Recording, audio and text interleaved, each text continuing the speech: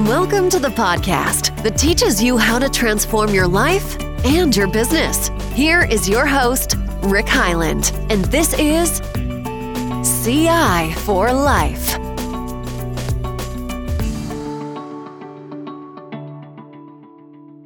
Hey, welcome to another CI for Life production. I'm Rick Hyland. How are you today? Hope you're having a great day. This is another podcast for entrepreneurs and sales professionals who are looking to scale their revenue.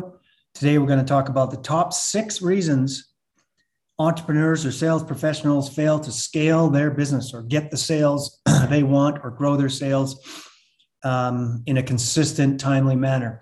And I think you'll see in those 6 reasons some ideas on how to implement and improve based on those 6 reasons. And I'm going to break the sales process down into lead generation, the discovery or first meeting call, and closing, and the top 6. There's obviously more, but I thought I'd focus on 2 reasons in each one of those parts of the sales process that entrepreneurs or sales professionals, sales managers are failing to scale. So hopefully it's valuable to you. But first, a word from our sponsor. Today, the podcast is sponsored by Randy McKim and TechCell Outsourcing Solutions. Randy has a fantastic call centers in Philippines and Mexico. He's got them well trained. He's very cost effective. He does a lot on inbound and outbound, specifically in the area of customer service, virtual assistant service, or appointment setting. That's where Randy's done a lot of good in his company. They've worked in sub-niches in finance, restaurants, and e-commerce, and others. They're really good at doing a test with you. If you're uncertain if it'll work, if your data or leads or whatever it might be that you're having him work on, customer service. So he's happy to run tests, trials, if you will, to make sure that it's profitable and the right thing for you to do. So if you have any needs in customer service, VA service, or appointment setting, I'll give Randy a call or an email, I should say, at randy@techcell.com, randy@techcel.com. And he'd take care of your customer service, inbound or outbound marketing needs and services. So on today's topic, as promised, 6 reasons why entrepreneurs, sales professionals, sales managers, and remember, my specialty is B2B or B2P, business to professional. So if that fits you, I think you'll find these insights. And even if you're running e-commerce, I think you'll find these insights very valuable. First of all, the mistakes we make in lead gen, first of all, is not having it a consistent process. A lot of the SaaS companies have made, they have appointment setters or setters right in the business, but a lot don't. A lot are just waiting on, and this is the first reason entrepreneurs or professionals fail to scale. They rely too much on social media.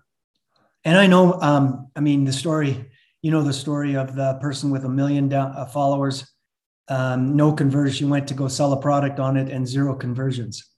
So social media followers and sales conversions, and I'm not saying it's not important, it's just relying too much on it to drive sales is the first mistake in lead gen. The second one, and people think, oh, why is it so important? Even the great companies today started with a sub niche, right? Even Lululemon, I buy a lot of my workout gear and casual clothing at Lululemon. I love it. Good Canadian company. But they started out in yoga and then they expanded. They served that sub niche in yoga very, very, very well. They knew the issues, the pain points, what women for the most part were looking in yoga outfits and et cetera. And then of course they've expanded, outside of that. But it's so important to, particularly in startups, to sub-niche it down and to know the issues and pain points and challenges so that in your sales presentations or in your marketing, you can speak to those pain points of your sub-niches. I had a time once a president or a senior vice president of operations in Houston of a large energy company. Of course, to begin a meeting, I love doing discovery first, but he didn't want it. He didn't want anything to do it. He said, we had an hour scheduled. He said, you got 20 minutes. He said, I wouldn't have let you in if it wasn't for the referral from Gary. So that's learning point number 1 on how to warm up your leads. Referrals is a massive opportunity that's underutilized. But I'm not speaking to that today. That just happens to be one of them. But so Larry wouldn't let us discovery. And I'm going to say that's one of the flaws during the discovery process is not asking good enough questions to understand the needs so you can speak to them with your solutions or your product. And Larry didn't let us. He just said, dance, you've got 20 minutes. So fortunately, we knew that sub-niche. We knew downstream, and we talked about some of the things and problems we've had with similar type clients, and we crushed it. He nailed it, and he loved it. And he went on to tell us why this was exactly what they're having problems with. And usually a sales cycle in that type of industry is 6 to 12 months. Literally, we were working in that New York facility in a month because we knew the sub-niche, we knew the challenges and issues. And so I invite you to think about that. And even if you don't know your sub-niche, on your list of clients, try to determine, ask smart questions like, is there a commonality in industry? Or is there a commonality in geography? Or is there a commonality in gender? Is there what is the sub-niche that you're starting to serve and know the issues for? Because a lot of you I know in startups don't know what the sub-niches are, or haven't done the customer research or competitive research. So maybe as you're slowly building, identify, pinpoint, what are the sub-niches that I'm serving and what are the issues there? And once you really be able to speak to it, your sales presentations will be better received and your advertising will be better received. Generic advertising doesn't work anymore. You have to have it sub-niched out. What industry are you going to serve well? What are their challenges and pain points? And so those are a couple of the areas a lot of entrepreneurs, sales professionals are struggling in, is finding the proper sub-niche so that they can do their sales presentations well and their marketing and sales. And also not relying too much on social media. I know that's the craze. I know a lot of Instagrammers early on did really well on conversion, but I'm here to tell you that it's very difficult, even if you're boosting, even if you've got a sub-niche, to really get rely just on that. So make sure you've got a multi-prong lead generation strategy with the right targeted conferences, the right targeted Facebook or LinkedIn ads, the right your top 20 known clients that you should follow up and see if you can add value to. But anyhow, I getting too deep in that. I've got a whole lecture and webinar on that. But let's go now to discovery, or you're having your first meeting. What are the common mistakes or errors that entrepreneurs, sales professionals making? First of all, they're talking too much. And they're not asking enough good open-ended questions. That's, error number one. They're not learning enough. They're so in love with their product, which is great. And they're so in love with their pitch or their deck, which is okay. But first step is to discover, to learn, to connect, to understand their issues, what they're doing well, what they're not doing well. So that's the first area of mistake or call it concern. And the second is they're not leaving enough time for closing. They love their deck. They want to rush through their deck. They want to finish their last part because surely that will convince them. And they're not leaving open time for, again, open-ended questions to learn how the materials land. How does this material land for you? Does this solve any of your pain points? Are great questions rather than going right for the close or right for the deal. So warm them up with questions. You can get them talking again so you can listen and learn. Particularly if there's multiple people on the call with you, fantastic to get them. What if they trusted you enough to talk in front of you if you ask the right type of questions in front of them? So those are a couple of the concerns. Of course, if I had an hour as a first meeting with a client as a sales professional, I would block it at 10 minutes in 5 minutes of warm-up chatter, connection, weather, sport, commonalities, issues of the day, whatever. And then 15 minutes of discovery, asking them smart questions, open-ended questions that get them talking about their pain points, their challenges. And I always start with positive questions. What are you doing well? What do you feel great about the company right now so far this year? Boom. And then move them on. And I love sending the agenda ahead of time so that they know and they can prepare and give me thoughtful answers. If you've prepared them well with an agenda and you're working this, you can get farther in this hour than you possibly can, or than you would normally. And then, of course, we like going through your pitch, your discussion, tying it back to their pain points, what you've learned already. And then the last 10 or 15 minutes for open-ended questions again. And once you've warmed them up, how does this material sound? Does it connect with any of your pain points? Any concerns about what you've heard today? And then you can start asking them some more. What do you think are good next steps now based on what you've told me or what you've heard today? And I love hearing it out of their mouth.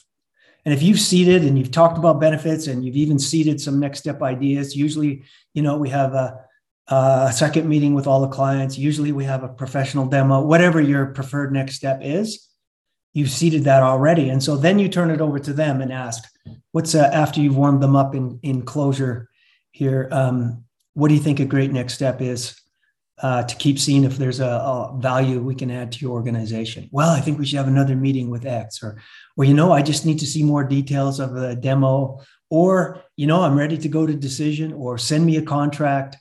Whatever. So coach them towards a really definitive next step. I hate spending all that time without getting a next step.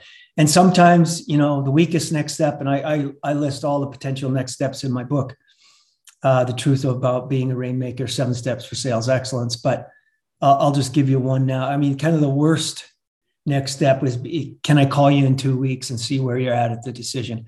Obviously, you're striving for a better one, ideal one would be a closure or send me a contract. And there's lots of options in between. And I've mentioned a few of them. So those are the couple of mistakes that people make during the meeting. They talk too much. They don't leave enough time, open time for discovery to learn pain points so that you can tie them back in your solutions, your product, and then not leaving enough time for closing. Hopefully that's helpful. If that rings true to you as a sales professional, sales manager, that's something to work on. And then in closing, couple of the mistakes people are making are not anticipating that people will have objections. Sometimes I think in our head, we think, if I just nail the pitch, and if I just connect them to their pain points with my pitch, it'll be hallelujah. I'm so glad you talked to me and let's go. But there's always an objective. There's always a concern, and anticipate having an objection. So you don't freak out. You don't, oh my goodness, they said they want to get 3 bids, or they said they don't understand our pricing and why is it so expensive? You should have a very clear answer to all potential. Have you brainstormed the top 3 objections you and your team get, and then brainstorm and maybe wrote a sales script for those so you can get the best practices in as a sales team? Wouldn't that be great? I love using sales scripts, both in the meeting in general and then in closing and handling objections. And of course, there's the price objection as being one of them. And that's kind of the 6th mistake on how to handle price. It doesn't mean they're not interested. A lot of people, most people will talk about price. Boy, you're expensive, but are you good? And that's what, how you handle that one. And don't come to me as a consultant if you're the lowest price. There's much better people. I love and think sales professionals and entrepreneurs should get their fair margin. And I've personally, in 35 years, never coached anybody that's the lowest price. So if that's you, I'm probably not your source for coaching. But if you're midpoint and adding lots of value and people have a price objection, first solution that I'll mention briefly on this podcast is you should have mentioned it earlier. Seed the conversation. Anticipate a price objection. So you're always stressing from almost the time you get to open your mouth and talk about your product, you're talking value, benefit, ROI. If you can measure it in soft dollars, hard dollars, I would spend time and energy with your team figuring out the soft dollar benefit and time savings and efficiencies and productivities, and or the hard dollar benefit.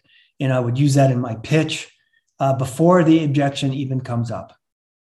So anyhow, hopefully those are a few ideas. There's obviously a lot more we could talk about around the price, around discovery and meetings and lead gen, but hopefully those are something for you to think about today. Those are 6 common mistakes entrepreneurs, sales professionals, sales managers make in the sales process. Hope I've given you some nuggets to think about. Remember my friend Randy McKim and TechSell. If you've got some customer service needs, you can reach out and touch him. Or if you need any more help on in sales and scaling your business, you can contact me as well. I am Rick Hyland with Continuous Improvement for Life. Have a great day.